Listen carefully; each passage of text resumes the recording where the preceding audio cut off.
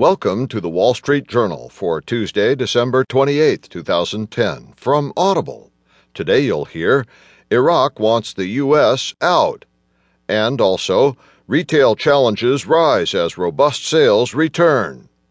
In market news, trading hushed by blanket of snow.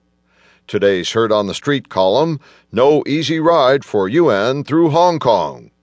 Plus today's editorial. From Ahead of the Tape by Kelly Evans, written today by David Riley, consumers get back some confidence. And in Personal Journal, long finger linked to cancer risk.